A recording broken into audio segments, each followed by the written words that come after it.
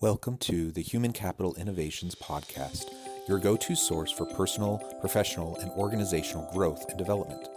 We hope you tune in often for all things people management, organizational development and change, organizational leadership, and social impact related. Maximize your personal and organizational potential with Human Capital Innovations Podcast.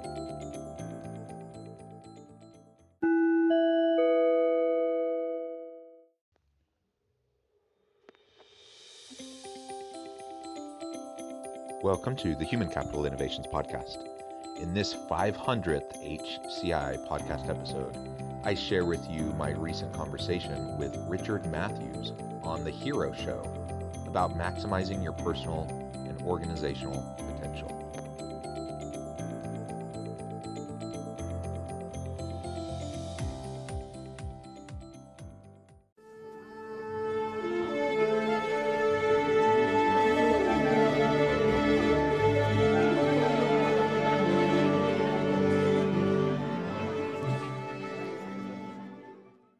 My number one goal is to help everyone recognize and see their own potential and to be able to strive then to reach it. And some of that happens through one-on-one efforts, through coaching, mentoring, those sorts of things. But some of it happens through, organizational structures and systems and the policies, practices, and procedures that are in place within an organization that sometimes aren't terribly effective or might be harmful in some way, even if unintentionally. And so always being willing to challenge the status quo, being willing to look at what is working, what's not working, and why, and then let's fix it. Let's make it better for everyone, so everyone can thrive, everyone can have an opportunity to fulfill their potential. And that's ultimately what, in my mind, what leadership is. If I'm a leader and I'm effective, then I'm helping every single person on my team be their very best authentic self, which will allow them to be productive and innovative, and to help drive positive outcomes for the organization. If I want to be successful as a leader, I build up and I train up those people that I work with so that they become the next generation of super leaders. Heroes are an inspiring group of people. Every one of them, from the larger-than-life comic book heroes you see on the big silver screen, to everyday heroes that let us live the privileged lives we do. Every hero has a story to tell. From the doctor saving lives at your local hospital, to the war veteran down the street who risked his life for our freedom, to the police officers and the firefighters who risk their safety to ensure ours. Every hero is special and every story worth telling. But there is one class of heroes that I think is often ignored. The entrepreneur, the creator, the producer. The ones who look at the problems in this world and think to themselves, you know what? I can fix that. I can help people. I can make a difference. Then they go out and do exactly that by creating a new product or introducing a new service. Some go on to change the world. Others make a world of difference to their customers. So my name is Richard Matthews, and today I have on the line Jonathan Westover. Jonathan, are you there? I'm here. Great to be with you. Awesome. Glad to have you here, Jonathan. I know you were saying you're coming in from Utah, right? Yeah, that's right. I'm south of Salt Lake City. Has it started to warm up over there yet? It's been pretty nice weather the last several days. We did get a little bit of snow last week. So, little bit of late winter's spring. Not quite over. Yeah, late spring frost, but clear skies now, and it's probably up around 60. Yeah, I spent, when I was, 6 or 7 years old, my parents lived in Salt Lake City for a few years. And I remember first time it snowed there. Because I was a California kid and I didn't know what snow was, so that freaked me out. I thought it was really cool. So, yeah, my first experiences with winter were in Utah. Oh, excellent. So for those of you who are listening who are following along with my wife and I's journey, we are in the Poconos in Pennsylvania right now. Pretty cool. On our way up the East Coast, finally, after 3 years of trying to get up the East Coast. And before we get too far into the interview, Jonathan, I want to do just a quick introduction for you. You are an award-winning #1 international best-selling author, and you're #1 ranked HR innovation and future of work global thought leader and influence at Thinkers 360. And so you teach leadership to organizations, is that right? That's right. I'm a full-time professor at the local university here, and I do consulting work with my firm, Human Capital Innovations. So I teach leadership, ethical decision-making, organizational development and change management, and pretty much anything related to organizational leadership or people management is what I cover at the university with my students, as well as in corporate settings. Awesome. So you're a professor, obviously, but then you also do writing, which is stuff that you do for entrepreneurially, and then you have your consulting practice. You're a busy dude. Oh, I like to stay Um, busy. Yeah. So my first question for you then is about your origin story. How did you get into the business of consulting and the business of, writing and stuff like that? We say on this show, every good comic book hero has an origin story, whether, that's they were bit by a radioactive spider that made them want to get into it, or that maybe they started in a job and eventually get into the business side of the world. How did you get started as an entrepreneur? Yeah, great question. So I was one of those undergrad students that switched majors a bunch of times. And going all the way back into my teenage years, I was always really good at math. And so I kind of got labeled the math kid. And when I went off to college, that's what I majored in. I majored in math. And my parents thought maybe I'd be a mathematician, an engineer, an architect, something like that. But Yeah. after a little while, I realized, while I liked math, I was pretty good at it. It wasn't something I really wanted to do. And I ended up shuffling around a little bit. I went to business management. I then went into accounting. The university I was at had a top national accounting program, and so it seemed like a good fit. I was good at it, and it would ensure a stable, successful career with good organizations. But then I had an opportunity to do an internship, and it really did change my life. I had lived abroad in South Korea for a couple of years. And so coming back from that experience and returning to the university, I was minoring in Korean. And my Korean professor showed up to class one day and just said, "Hey, who would like to go back to Korea for an internship this summer?" So my hand shot up. I didn't even know what the internship was going to be, what I'd be doing, who the company was. I just knew that I wanted to go back, and I had no reason to not. I wasn't planning on doing anything in particular over the summer.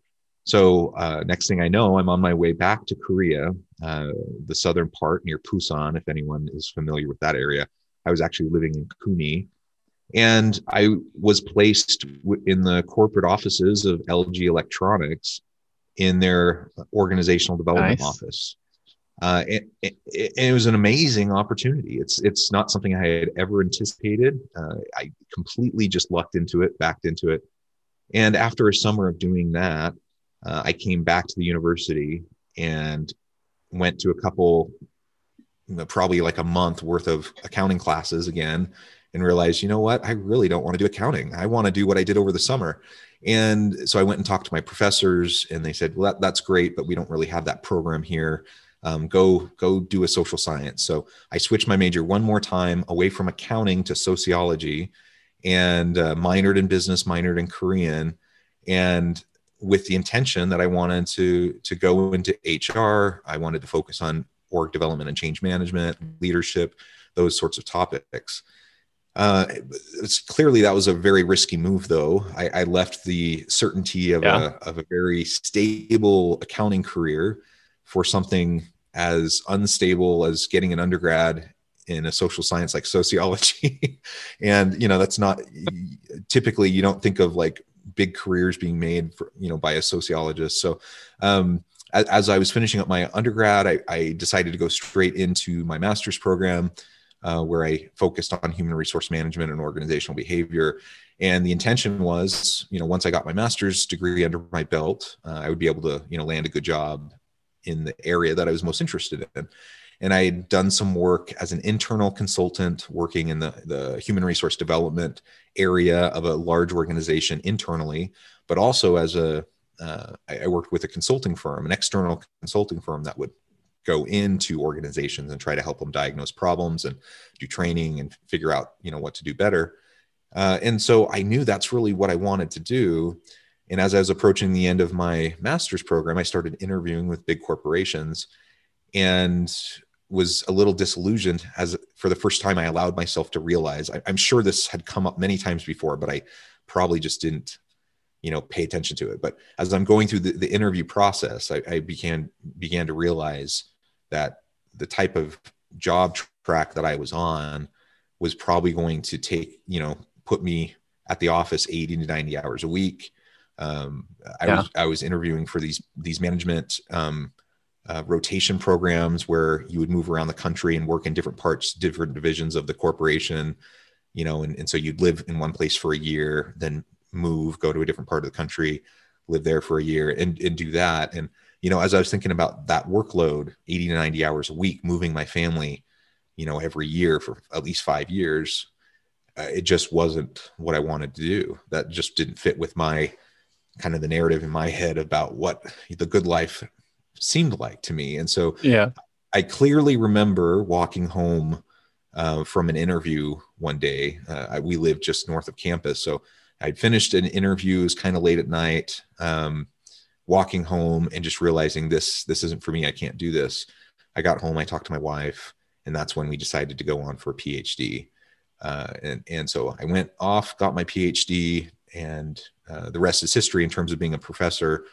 But I always loved the consulting stuff. And so back in 2007, I started my own firm, Human Capital Innovations. I've dabbled with it, and I've done more or less with it over the years. And so it's kind of ebbed and flowed in terms of how much time and attention I've given to it. But it's always kind of been word of mouth, referral, and just a kind of a fun side gig, side project, and an opportunity to scratch that itch while I was, doing my day job at the university. Then getting back to the beginning of this last year, and then we get into the pandemic, and that's when I decided, what, I'm not traveling as much as I used to for the university, for research and going to conferences and those sorts of things. I think I'm going to focus on the consulting firm again, developing some more meaningful content. I started a podcast that's been very successful. I wrote my book. I wrote my book that you mentioned. That's done very well, and it's kind of reinvigorated my attention to the consulting side.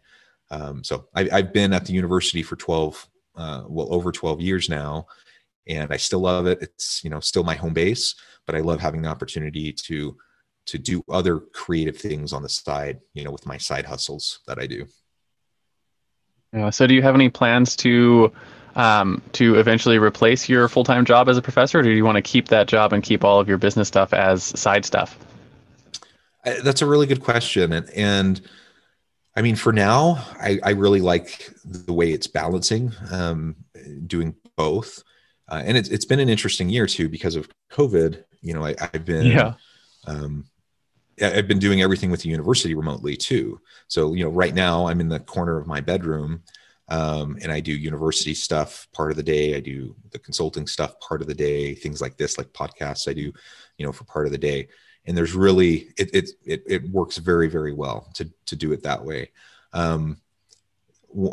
As I think about that question, I thought about it a lot. Part of it just comes down to the growth and development of the firm, of course, and I want to see it be successful, but I don't want to overcommit myself, in terms of time that I'm not able to give. And then I also have to think about the nature of higher education. And I don't know how much you or any of your listeners kind of follow the higher ed space, but it's an interesting place right now. And it's shifted a lot just in the last 12 years since I became a professor. And I anticipate in the next 10 years, it's going to shift even more. And some of the shifts I've enjoyed and appreciated, and other aspects of it I haven't. And so, at some point I could definitely see hitting a tipping point, where I decide, it was a great run. I think I'm done being a professor, and I'll just go full-time doing the consulting. Full-time. Yeah. Nice. Yeah. So you've got a storied history for getting into entrepreneurship. So my next sort of question for you has to do with your superpowers, right? And we say on this show, every iconic hero has a superpower, whether that's a fancy flying suit made by a genius intellect, or maybe the ability to call down thunder from the sky, or super strength. In the real world, heroes have what I call a zone of genius, right? And that's a skill or a set of skills that you're either born with or you developed over time that really helps you. It energizes all your other skills, and it helps you slay the villains for the people that you help, right? So they can come out on top of their own journeys. And if you really think about it, you have probably a bunch of skills you've developed over your life, and there's one sort of common thread that ties all of them together. And that's where most people find their superpower. So with that sort of framing, what do you think your superpower is in your business? I think it comes back to my ability to focus. For whatever reason, I seemed, and it kind of drives my wife and some of my family nuts.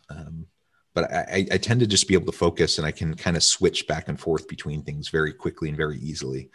And so, and I recognize that's not always the way it is. Sometimes people have to kind of rev up into whatever they're working on. It takes a little bit of time to get up to speed. And for whatever reason, Yeah. I've just had the ability for as long as I can remember to just kind of switch from one thing to the other, which means I'm efficient and I'm very productive. I think I'm an intelligent person, but I'm not like I don't have some crazy IQ or anything. But I'm a hard worker, and I have the ability to focus. And so I just get lots done. I'm a very productive person. And that's what I hear from people more than anything is, they appreciate my insights. They appreciate, my approach, the help I can give them, but they're also just amazed by how much I get done, like how much I produce. And I don't have any good answer for that other than it just seems to be this ability to focus. I once had a boss tell me that hiring me was like hiring 10 people for what is essentially the same reason, right? When you can focus and just get stuff done. It's really a really useful skill. But I think what's interesting about one of the things you said there was the ability to switch focus from one to the other without having any sort of like spin down or spin up time. And that's an interesting skill that I don't think is very common. And because I know like people, I run two businesses, and I know people think I'm nuts for doing that, but we've got systems and stuff to the point where I only have to spend about 4 hours a day on either one of them. Um, and they're completely different organizations, different employees, different people that I'm working with, and I can, drop one and pick up the other 1 minute to the next. Yeah. And some of my close friends in the business community are like, "That's crazy! Like, I don't know how you do that. Like, they'd have to be on two separate like months to work like that in their head." So I'm just curious, with that skill set, is that something that you developed, or is that something that you think just sort of comes naturally to you, or and how is that helpful in growing your practice? Yeah, I think it's a bit of both. I definitely remember even as a child, for example, I was just always good in school, always. School was never a struggle, getting homework done, focusing on a project, those sorts of things. That just seemed to always come fairly natural to me. So I do think there's just a bit of it just kind of being this nice, I was lucky to have this nice, capability even as a young You hit child. the DNA jackpot.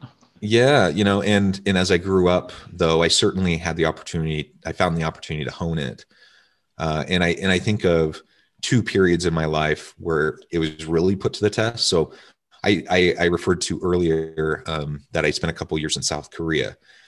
Now, learning a language like Korean and being immersed in the country at the age of 19 to 21 is when I went. I learned Korean. I was there, and it was just this intense period. And you're super busy. I was a service missionary for my church, and you're just super busy, up at 6 a.m., working all day, going to bed at 10:30 at night, studying the language every moment you get when you're not out serving and trying to make a difference in the community. And at that time, it really put my ability to focus, my work ethic, all those sorts of things to the test. And I thought at that point that I was a good student, that I was a good studier, but I was able to take it to a whole new level in my ability to focus, to get things done, and to just make steady progress. One of the things I found during that time as well was, kind of the tortoise and the hare story, that I wasn't the fastest to pick up on the Korean language. There were other service missionaries around me that picked it up, at least initially, they picked it up faster. But I was one who was very consistent and worked hard at it over the course of the entire time I was there. And so by the time I came home, I think most people would say I was one of the best speakers in the language, even though that probably no one would have said that, certainly not the first half of the time I was there. Yeah. So some of it's just persistence, right? Resiliency, persistence, hard work, and then just kind of training yourself to focus. And then when I got back, I got married young. I was 23, started having children. I have 6 children. And so my wife, Nice. Also, I have 4. Yeah. Great big families. And my wife, also, she also is a university professor. She teaches math. So, we're both busy. We're both going through school. We're having kids. We're crazy busy. And I kind of had no choice at that point but to figure out how to get like tons of things done in a limited space of time. It was either that or I was going to burn out and I wasn't going to finish my program. And so, over the years, I just kind of fine-tuned my approach to just making sure I'm present and focused on whatever I'm working on at the moment. And then that ability to switch gears and go from one thing to the next quickly was really honed and fine-tuned during that time. Yeah. I know, being a parent, especially with a lot of children, being able to focus completely, like with whichever child or children you're hanging out with, is also, it's really useful to be able to actually give them your attention. I sometimes find a little bit of struggle with, like, if I'm working on something really complicated, with one of my businesses, and being able to pull out and then focus on your children. Sometimes that's a harder gear to shift than it is from like one business problem to another. Mm-hmm. So like that's one of the ones I'm working on honing, because I know, like, if I'm in my business world and working on those, I can shift between things really quickly. But then shifting from like that to like life stuff that's where I find it a little bit. I need a little bit of a spend down time to come back into like the world where you can actually be present with your kids. So that's an interesting superpower.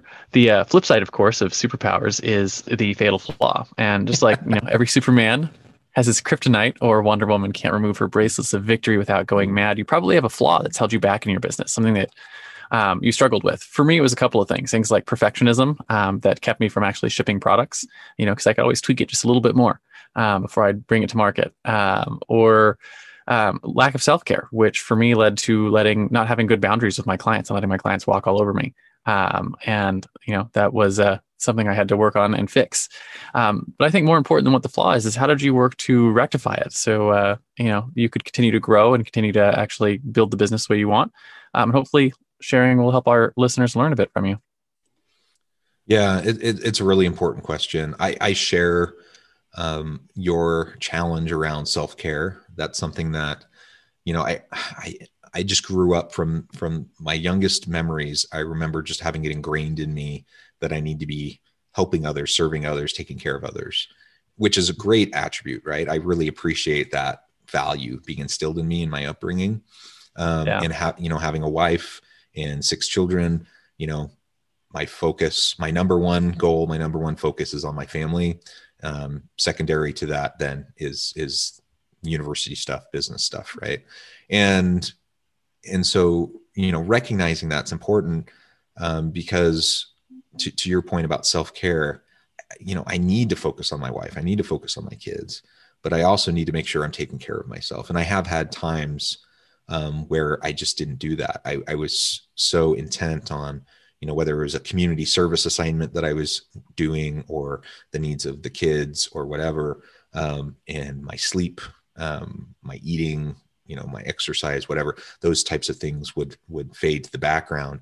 And I have to admit, like, I would feel selfish. Like if I just to like take the dogs out on a 30-minute walk once a day, I would feel selfish because I was taking that time. Yeah. Of course, it's good for the dogs, but it's good for my physical and psychological health as well. And, my wife has reminded me repeatedly over the years that, no, you really need that time. We need you to take that time.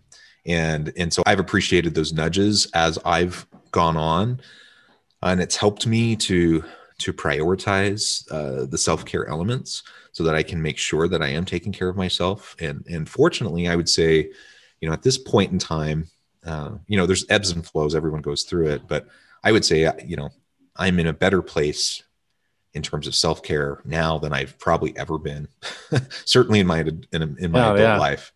And so I'm in the same place, right? I'm probably in the healthiest spot now than I have been my entire adult career. And, to your point about taking time to yourself, I once in college, um, I decided it would be a good idea to not sleep, and I could use all that time to get extra work done.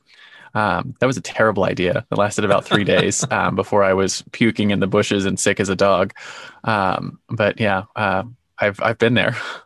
Yeah, yeah. So you absolutely have to take care of yourself. And I would say, I mean, the flip side of the focus piece is that sometimes, like, I have to be careful to not be obnoxious, because that's also something that my wife gently nudges me on, from time to time, because I tend to notice things and focus on things. And, I wouldn't say that I'm like ADHD level, but, I tend to be hyper sensitive to like things around me and those types of changes and things.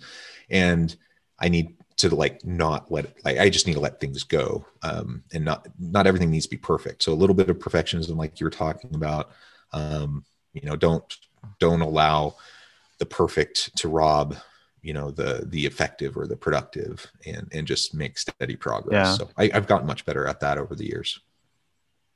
I know one of the things that I struggle with that whole being on all the time sort of mentality that I've got, that we seem to share, is that I like to go from project to project to project, and I'm pretty good at being on all the time, which can wear on the wife and kids who are not that way. Because I'll be like, I'll work all day, and then when we're done, I'm like, I've got a project I want to work on in the house, so I'll work on that and get the kids involved in it. And then we're like, as soon as we're done with that, I'm like, let's go out and do, an adventure, do some other things, because we're traveling, we got the world to see. And, I'll do that like all day, every day. And, like 3 or 4 days in, my wife's like, we need to just stop and take the day off. And I'm like, I don't know how to do that. Yeah, that sounds So, very, but very yeah, familiar. Yeah. yeah. So I have to practice, and I do. I listen to my wife, and it's part of that whole self-care thing. Is, I need to learn how to also, sometimes it's okay to just sit down and take the day off and enjoy the sunrise and the sunset kind of thing. Yeah, yeah, So exactly. Slow down, take the quiet moments, with your family, with your friends, and enjoy the time, be present, be mindful. I think those are all really important lessons that I find myself having to relearn. yeah, It's interesting. Like, sometimes, my wife and I are sitting, on the couch, and she looks like she's deep in contemplation about something, and she's kind of staring off into the distance. And I asked, so, hey, what are you thinking about? And she's like, nothing. I'm like, really? Nothing? Because the way my mind works, I'm always like going, like I'm always thinking about stuff. But she has the ability to just like quiet her mind and to just be there, and just, without all the yeah. gears turning all the time. And that's, I'm quite jealous of that. I wish I could turn my Do mind you off do more you find often. that the mind turning thing makes it hard for you to fall asleep at night? Because I've noticed that. Yeah, for sure. Yeah. Yeah, that's one of the things I'm super jealous of with my wife is she can just be like, I'm gonna go to sleep now, and then like 2 seconds later she's asleep. And I'm like, how do you do that? It's magical. Because it takes me an hour or 2 hours to fall asleep every night. Because I've always got, I've got 1,000 projects in my head I want to, detail out. And I figure some of the best business plans I've ever written have been right before you fall asleep. Can't remember any of them, but they're like Mm, right there. Uh, yeah, yeah. so I'm going to move on a little bit and talk about your common enemy. So your common enemy is, every superhero has their arch nemesis, right? It's the thing that they have to fight against in their world, right? So in the world of business, it takes a lot of forms, but generally speaking, we put it in the context of your clients, right? So you work you work with a human capital, right? So it's a mindset or a Yeah. flaw that you have to fight against with your clients to help them, so you can help them overcome it, so they can actually get the result they hired you for. Right. And if you had a magic wand, you could just bop all your clients on the head as soon as you hired them. What's that one sort of arch nemesis you wish you didn't have to fight all the time? I think there's a general, like, my feeling is, in business, people get really focused, and rightfully so. They're focused on profits. They're focused on the bottom line. They want to make sure that they're bringing value to the market, that they're bringing value to the shareholders. All of that's of course super important, but sometimes we forget how we get there. How do we get to the innovations that allow us to provide meaningful products and services and bring value to the market? And it's through the people of the organization. And some of it's kind of what I would say is just an old school mentality of, my parents' generation, my grandparents' generation, of what it meant to be corporate and what it meant to be, a business person. And perhaps we conceive of work differently. Younger generations conceive of work differently today than they did. I think that might be part of it. But it's a mentality that many leaders and organizations see their people as cogs in a machine that are interchangeable. You can just kind of plug, someone leaves or you get rid of them, you can plug a new person in and you're going to be, up to speed. And anyone who runs a business knows that's not the case. That might, in theory, that might make sense, but there's a tremendous cost involved with turnover, whether someone chooses to leave or whether you kick them out the door, you still have to replace them with someone. And it takes a while to find the right person, get them up to speed. And even when you think you have the right person, it's a bit of a crapshoot. I mean, a lot of times organizations aren't particularly good at hiring the right people, getting the right fit with the right skills and capabilities. And so you can end up churning through people, which lowers productivity, it lowers morale, it lowers innovation. And so the number one thing I try to work on with clients, whether it's a coaching relationship with a leader or I'm going in to help with a change initiative within the organization, is to think about the culture within the organization. Think about the mindset of the leadership. How do they view their people? Do they see their people as human capital that's as worthy of investment as any other form of capital that a business has?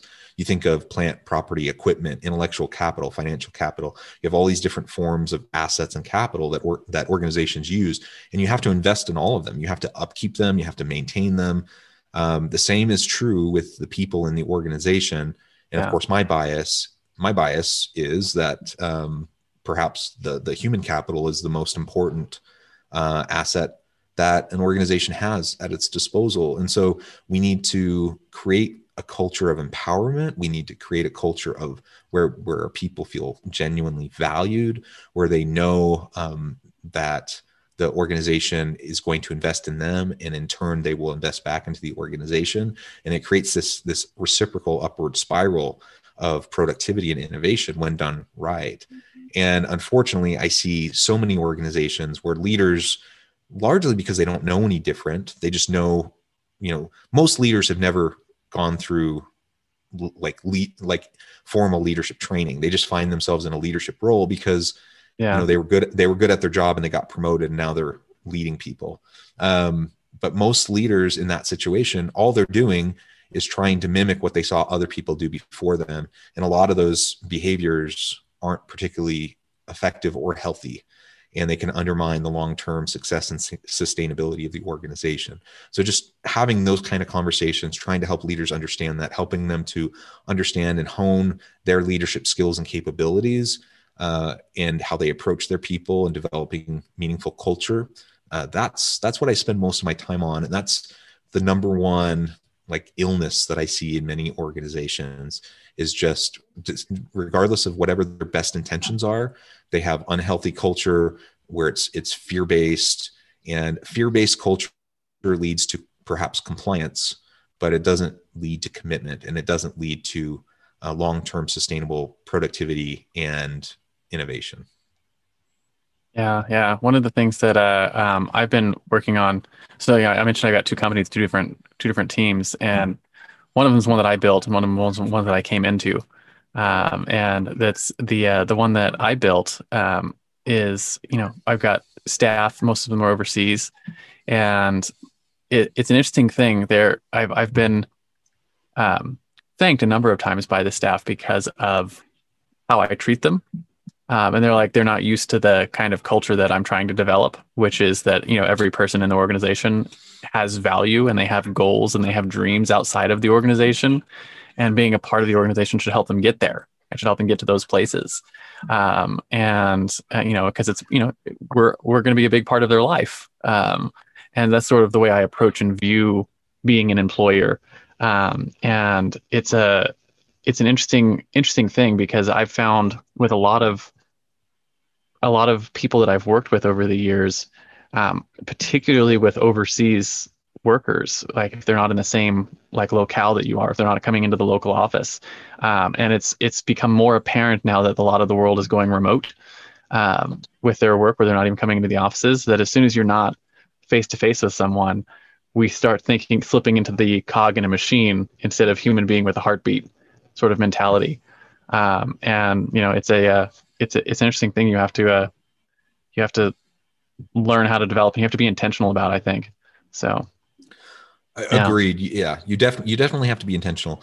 My feeling is that most leaders who aren't particularly effective or even healthy, it's not because they're not trying. Like their intentions are good. Most leaders have good intentions. They want to do right by their people and their organization. They don't want to have an unhealthy work environment. They want their people to feel empowered. They just often don't know how to do it. And if you're not very intentional and mindful and present with your people, then you tend to slip into patterns, again, of what you observed, how you've been led in the past. You tend to replicate those and then perpetuate kind of those dysfunctions onto your team moving forward. And again, it's not intentional. I don't think most of the time it's intentional. I don't think most people want to harm anybody. But you get into the daily grind, and there are frustrations that come, when you're working on difficult things, there's frustrations and things don't always go well, and you're putting out fires, and it's just really easy to slip into the mindset of, these people are, annoying, frustrating, lazy. Why can't they do anything right? And kind of the negative self-talk starts to take over, instead of you remembering that, no, these are really valuable people. I'm lucky to have them. I need to be supportive of them. What can I do differently to make sure that they have the greatest potential? They can achieve their potential and have the greatest opportunity for success.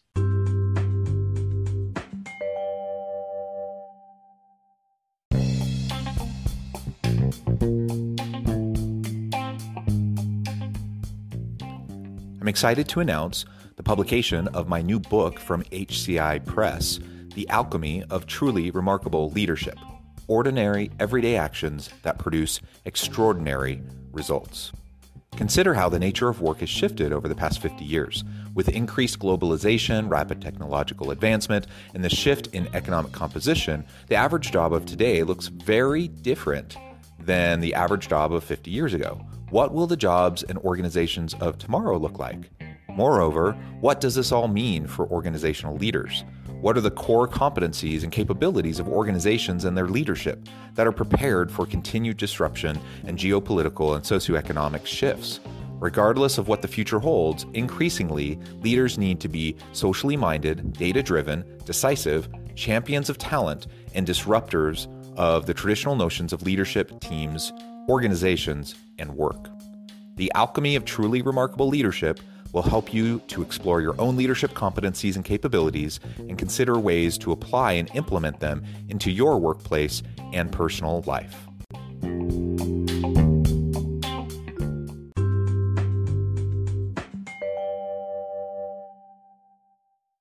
I know one of my sort of personal rules I have for those things, like when either we have mistakes or things don't go the way that I want, or they're not going as quick as I want. My internal self-talk, and it's something I have to force myself to do and do all on a regular basis, is if there's a problem, the problem is with something that I've done, right? It's either I didn't communicate well, or we don't have the training set up the way that we need, or we have a process problem. They're all things that are in my world that I can control. That keeps me from getting into the spot where it's like, hey, it's your fault and you're making these problems, which isn't empowering, right? It doesn't help them. But if it's something like, hey, this didn't get done the way that, I wanted to get done, how can I communicate that better in the future? And we can talk about it. Right. And that's sort of the way I approach it. I don't know if that's right or not, but it's what I try to do.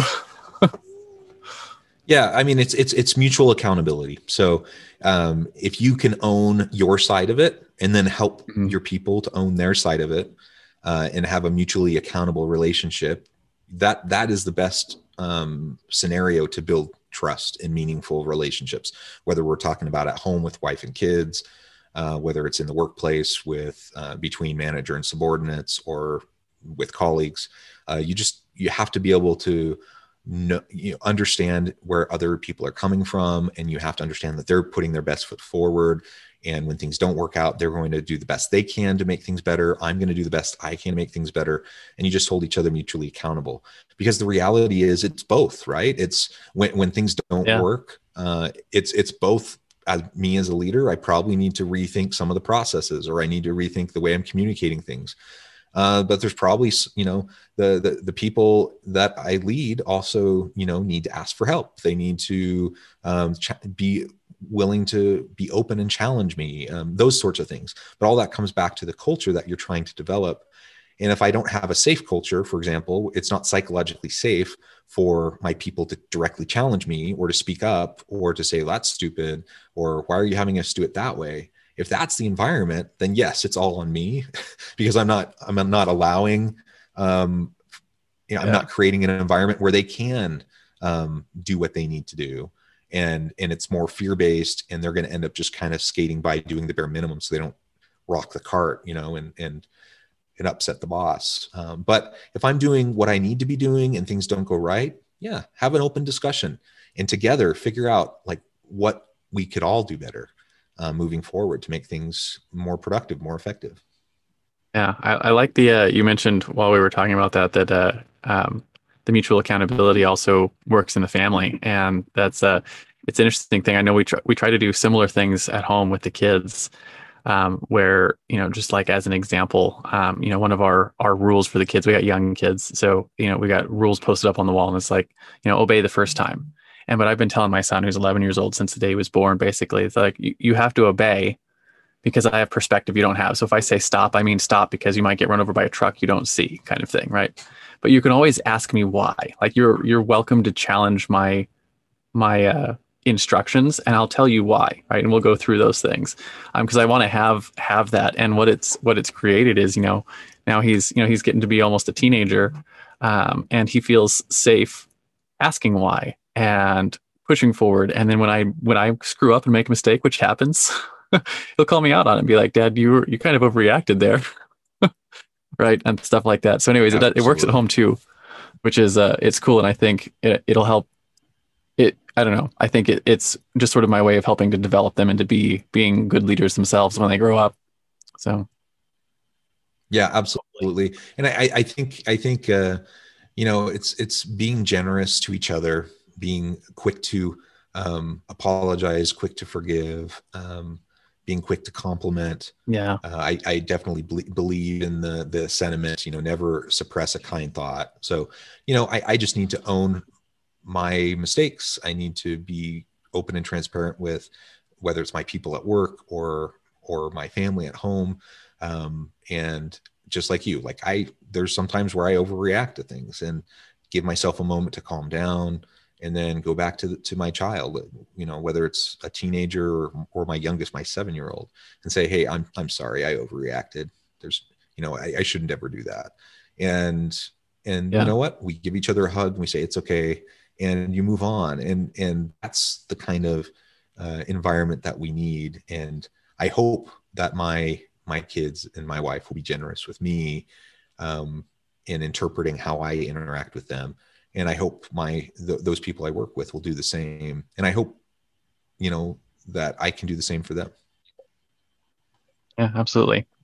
So, with human capital and having the sort of the wrong mentality about human capital as being the number one thing you're fighting against, the flip side of that coin is your driving force is the thing you fight for, right? So just like Spider-Man fights to save New York, or Batman fights to save Gotham, or Google fights to index and categorize all the world's information, what is it you fight for with your consulting practice?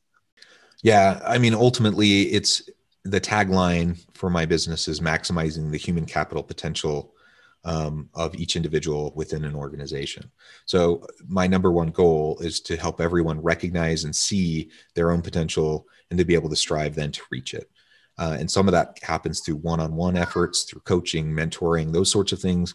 But some of it happens through, organizational structures and systems and the policies, practices, and procedures that are in place within an organization that sometimes aren't terribly effective or might be harmful in some way, even if unintentionally. And so always being willing to challenge the status quo, being willing to look at what is working, what's not working, and why. And then let's fix it. Let's make it better for everyone, so everyone can thrive. Everyone can have an opportunity to fulfill their potential. And that's ultimately what, in my mind, what leadership is. If I'm a leader and I'm effective, then I'm helping every single person on my team be their very best authentic self, which will allow them to be productive and innovative, and to help drive positive outcomes for the organization. If I want to be successful as a leader, I build up and I train up those people that I work with so that they become the next generation of super leaders. And ultimately, organizations need to also keep in mind how they're investing in, from the C-suite all the way down through middle management, down to the lowest level supervisor, how they're preparing and training their leadership so that they can do what I just described. Because like I said earlier, I think a lot of times we think leadership just comes naturally. like you're going to be you find yourself in a position, you're going to figure it out. Well, some people do, some people don't. And a lot of people perpetuate a lot of unhealthy behaviors and practices. And so organizations should be proactive about making sure they're providing the training and the opportunities to develop their leaders, because those are the people that are directly going to impact the culture and the experience, the environment of those teams. If I'm an employee at an organization, the organization as a whole could be a mess and pretty unhealthy. But if I have a great boss in our little bubble down here, that our little team is super healthy and super empowering and productive, you know what? I'm probably not even going to be all that aware of all the crazy chaos that's going outside of my little team. Right. And so what we need to do is help each leader have that potential to create their own little, workplace utopia within their little team of people. And there's going to be messiness in the organization as a whole. The larger the organization, the more complex it becomes. But empowering each leader to have that kind of an effect on their people. And then again, it will breed the next generation of leaders, and is just really a win-win-win all the way around, because people are going to be happy and satisfied with their work. They're going to be more productive. They're going to develop in their careers and have more opportunities in the future. The organization is going to reap the benefits of all these great productive people. And ultimately, that's, I think, what everybody wants. Yeah. And it sounds like if you do that properly, if you develop the leaders and you help the leaders develop the culture, that culture sort of becomes self-perpetuating. And it grows in the organization and stays over the long term. Well, you definitely have to continue to give attention to it. It's harder to build a culture, for sure. So once you have a healthy culture in place and it's kind of become muscle memory and it's just kind of embedded into the organization, it's how things are done, then yes, that's going to be easier to sustain and perpetuate. But you do need to make sure that you give attention to it continually and that it continues to be something that's talked about, and that when you start to see behaviors that are inconsistent with whatever the desired culture is, the work environment that you want to create, that you can address it head on and try to make any adjustments that are necessary. Left unchecked, those unhealthy behaviors can start to dismantle, a really great workplace culture. One senior executive can wreak havoc on a really great organization if they're left unchecked and they do a lot of unhealthy things. So you just got to be careful of that too. Makes sense. So I want to shift gears a little bit and talk about some practical things, right? I call this the hero's tool belt, right? And just like every superhero has awesome, a tool belt with awesome gadgets like batarangs and web slingers and laser eyes or big magical hammers, I'm going to talk about top one, maybe two tools that you couldn't live without in your business, right? Things that help you develop that culture and work with people, right? It could be anything from your notepad to your calendar to something you use for marketing or something you actually use to do your coaching and product delivery. Something you think is essential to getting your job done and actually, just a practical tool that helps you do your work.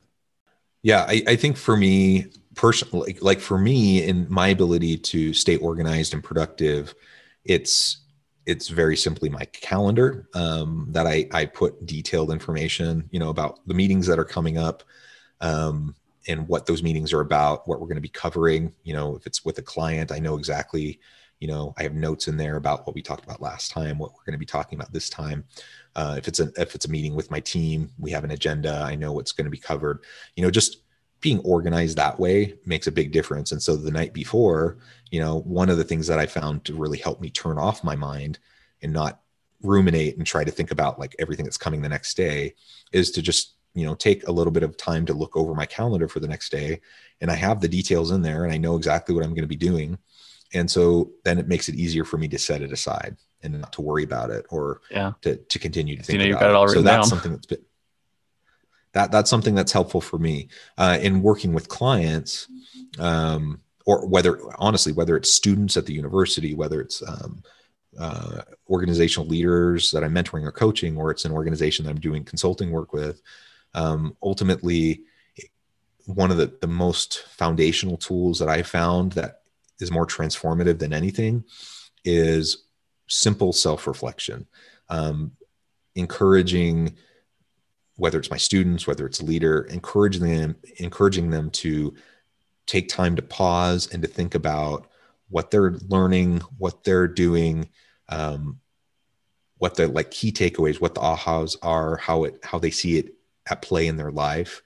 And then setting, some just very simple goals around, what they want to be doing moving forward. It's not rocket science. It's literally just taking 10 minutes, to journal, to self-reflect, and to jot some of those ideas down. And if you can do that consistently, it's amazing how quickly you can start to transform your own mindset, because you're present, you're aware,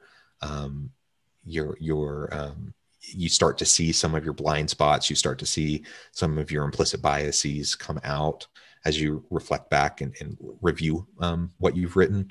And ultimately that leads to better conversations with my clients. That leads to them having better conversations with their people, or in a university workspace, classroom workspace. That means my students are learning more deeply. They're applying the material that they're learning in the classroom to real life situations that will help them, to really hit the ground running when they get out into their career. And ultimately that's what I'm going for. The other thing I would say in terms of like the go-to tool and just working with organizations as a consultant is something we all learned in like second or third grade. It's the scientific method. There's no shortcut for diagnosing complex organizational challenges. And you have lots of big consulting firms, and they kind of have their own little trademark process or their model that they say, this is the quick fix. You do these things and you're going to be gold. The reality is that's not the way it works. Every organization is different. Every context is different. And the presenting problem within a given organization is usually just the surface level, right? And you don't want to just play whack-a-mole or put a Band-Aid over a surface level problem. You want to get deep to the roots of the problem and find out what's going on below the surface. And the only way you can do that is, using the scientific method to formulate questions and hypotheses and go and talk to people and observe and do surveys and things like that to collect data and better understand the phenomenon that's occurring. And then you can start to put in place implementation strategies on how you can change those policies, practices, procedures, the systems within the organization to get at those root challenges. There's no substitute for the hard work of like going through that systematic scientific method. And it's not rocket science. Like anyone, if you don't remember what the scientific method is, go you Google did it in it. third grade, right? Yeah, exactly. It's pretty straightforward, but it does take some consistency to remind ourselves that we need to go through that thorough process. A lot of problems I see in organizations are where they're trying to have those quick fixes to pretty substantial problems, and you just end up wasting a lot of time and money on Band-Aid approaches and the underlying problem, it persists. Yeah, yeah. It's fascinating, and I've never really thought about it as a scientific method, but that's it's the way you approach everything is right. What if we changed something, right? Here's the way it is. Here's the way it's done.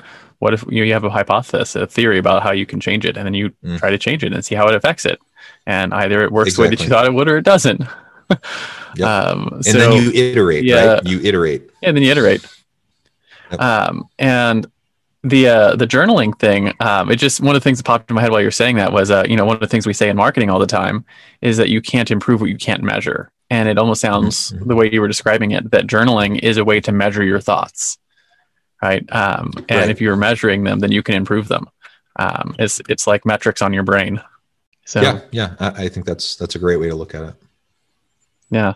And just a FYI, we're like 160-ish episodes in, and probably a full 80% of the people we've come on here have their first most important tool has been their calendar, which I think it cracks me up a little bit because my friends and family who are not in the business space, when I tell them that entrepreneurs live and die by their calendar, they're like, "That's crazy. Who does that?" I'm like, literally every entrepreneur I know lives and dies by their calendar, like to the point where like my wife knows that like if she wants to make sure that I'm booked off for something that you're going to do something for her family, she puts it on the calendar, on the family calendar, which blocks off my section of the calendar for that.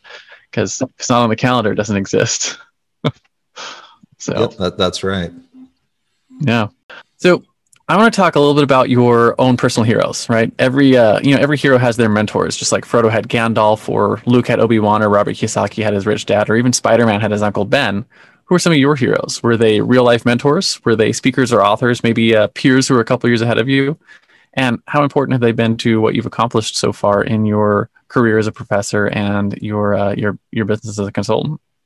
Yeah, I've had tons of mentors, and some of them have been more formal mentors, but most of them have been of the informal variety, and many of them didn't even know that I considered them as a mentor, right?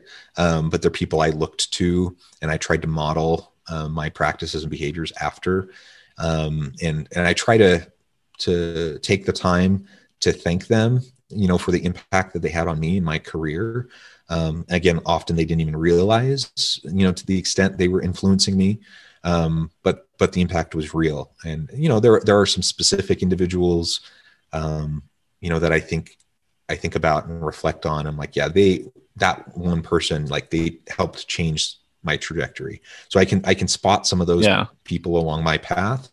But largely it's just kind of this coalition of like good people that I try to surround myself with, who are supportive, who are successful in their own right, and I can look to them as a great example and know what I should try to avoid or what I should try to do.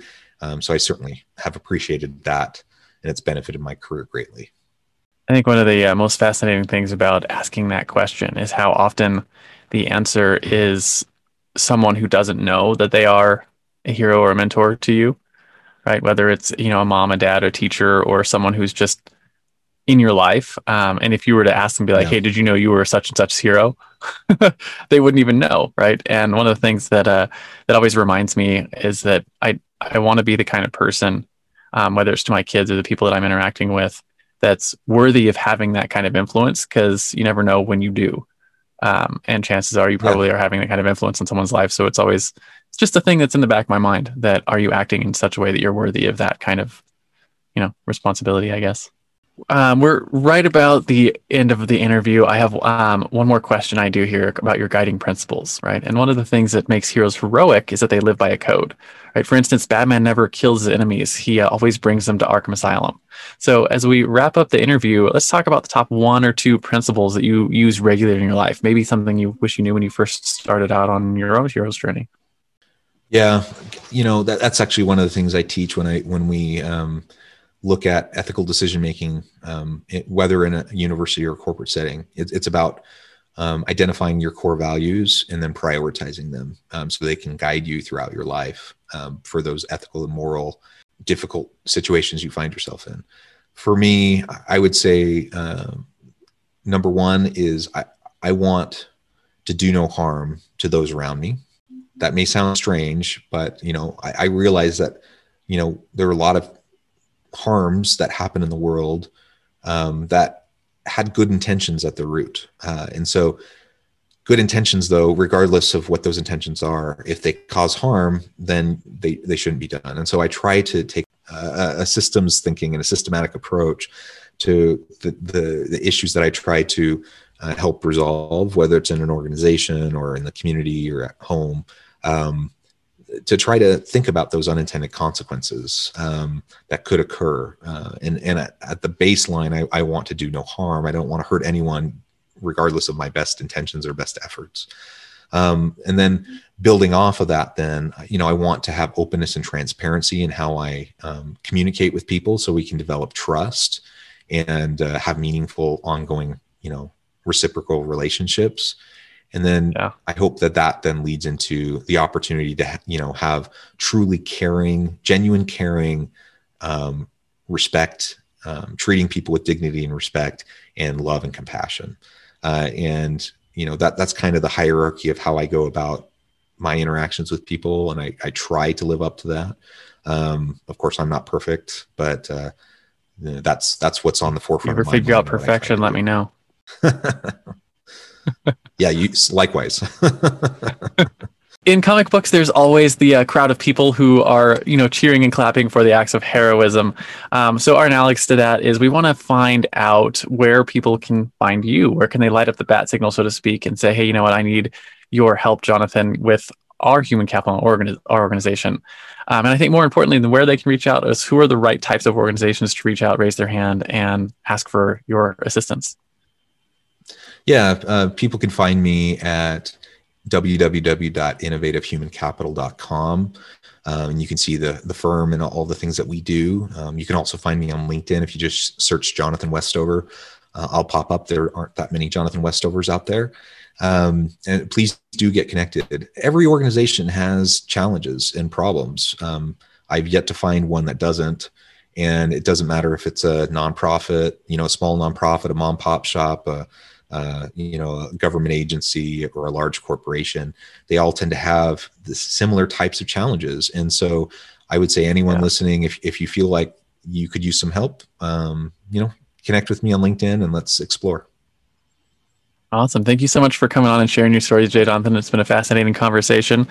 And if you are in that spot, you're running an organization, I know it's something that I've been learning and struggling through is how to build a culture and how to take advantage and grow the human capital in my organization. And I know it's a difficult thing to just get right for the first time. So definitely take the time to reach out to Jonathan if you are listening and that's of interest to you. And I guess before we hit the stop record button, Jonathan, do you have any final words of wisdom for the audience? Final word, I would just say, in your own journey, own it, be authentic and genuine to yourself. That's one thing. I'm glad I figured that out in college. I encounter a lot of individuals who kind of were on the same path I was. They go into a career because they think that's what's expected of them, or it's something that, they found themselves being good at or whatever. And then they get 10, 20 years in and they really hate what they do. I would say just search for what interests you, what you're passionate about, be genuine and authentic, and be willing to take a little bit of a risk. And usually that pays off. Yeah, absolutely. So you heard him. Be genuine, authentic, and take the risks. I tell people on the show all the time to take risks. It's one of my most important principles is take the risk, because you never know what's going to happen on the other side. So that's it's very powerful. Again, thank you so much for coming on the show today, Jonathan.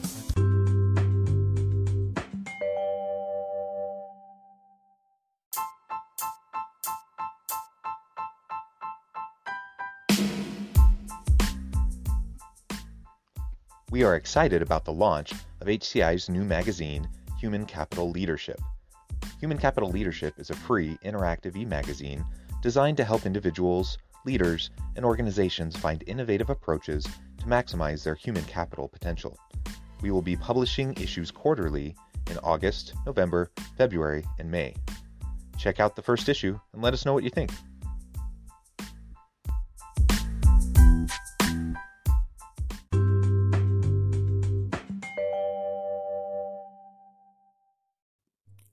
Thanks again for joining us for this episode of the Human Capital Innovations Podcast. I hope you stay healthy and safe and that you have a great week.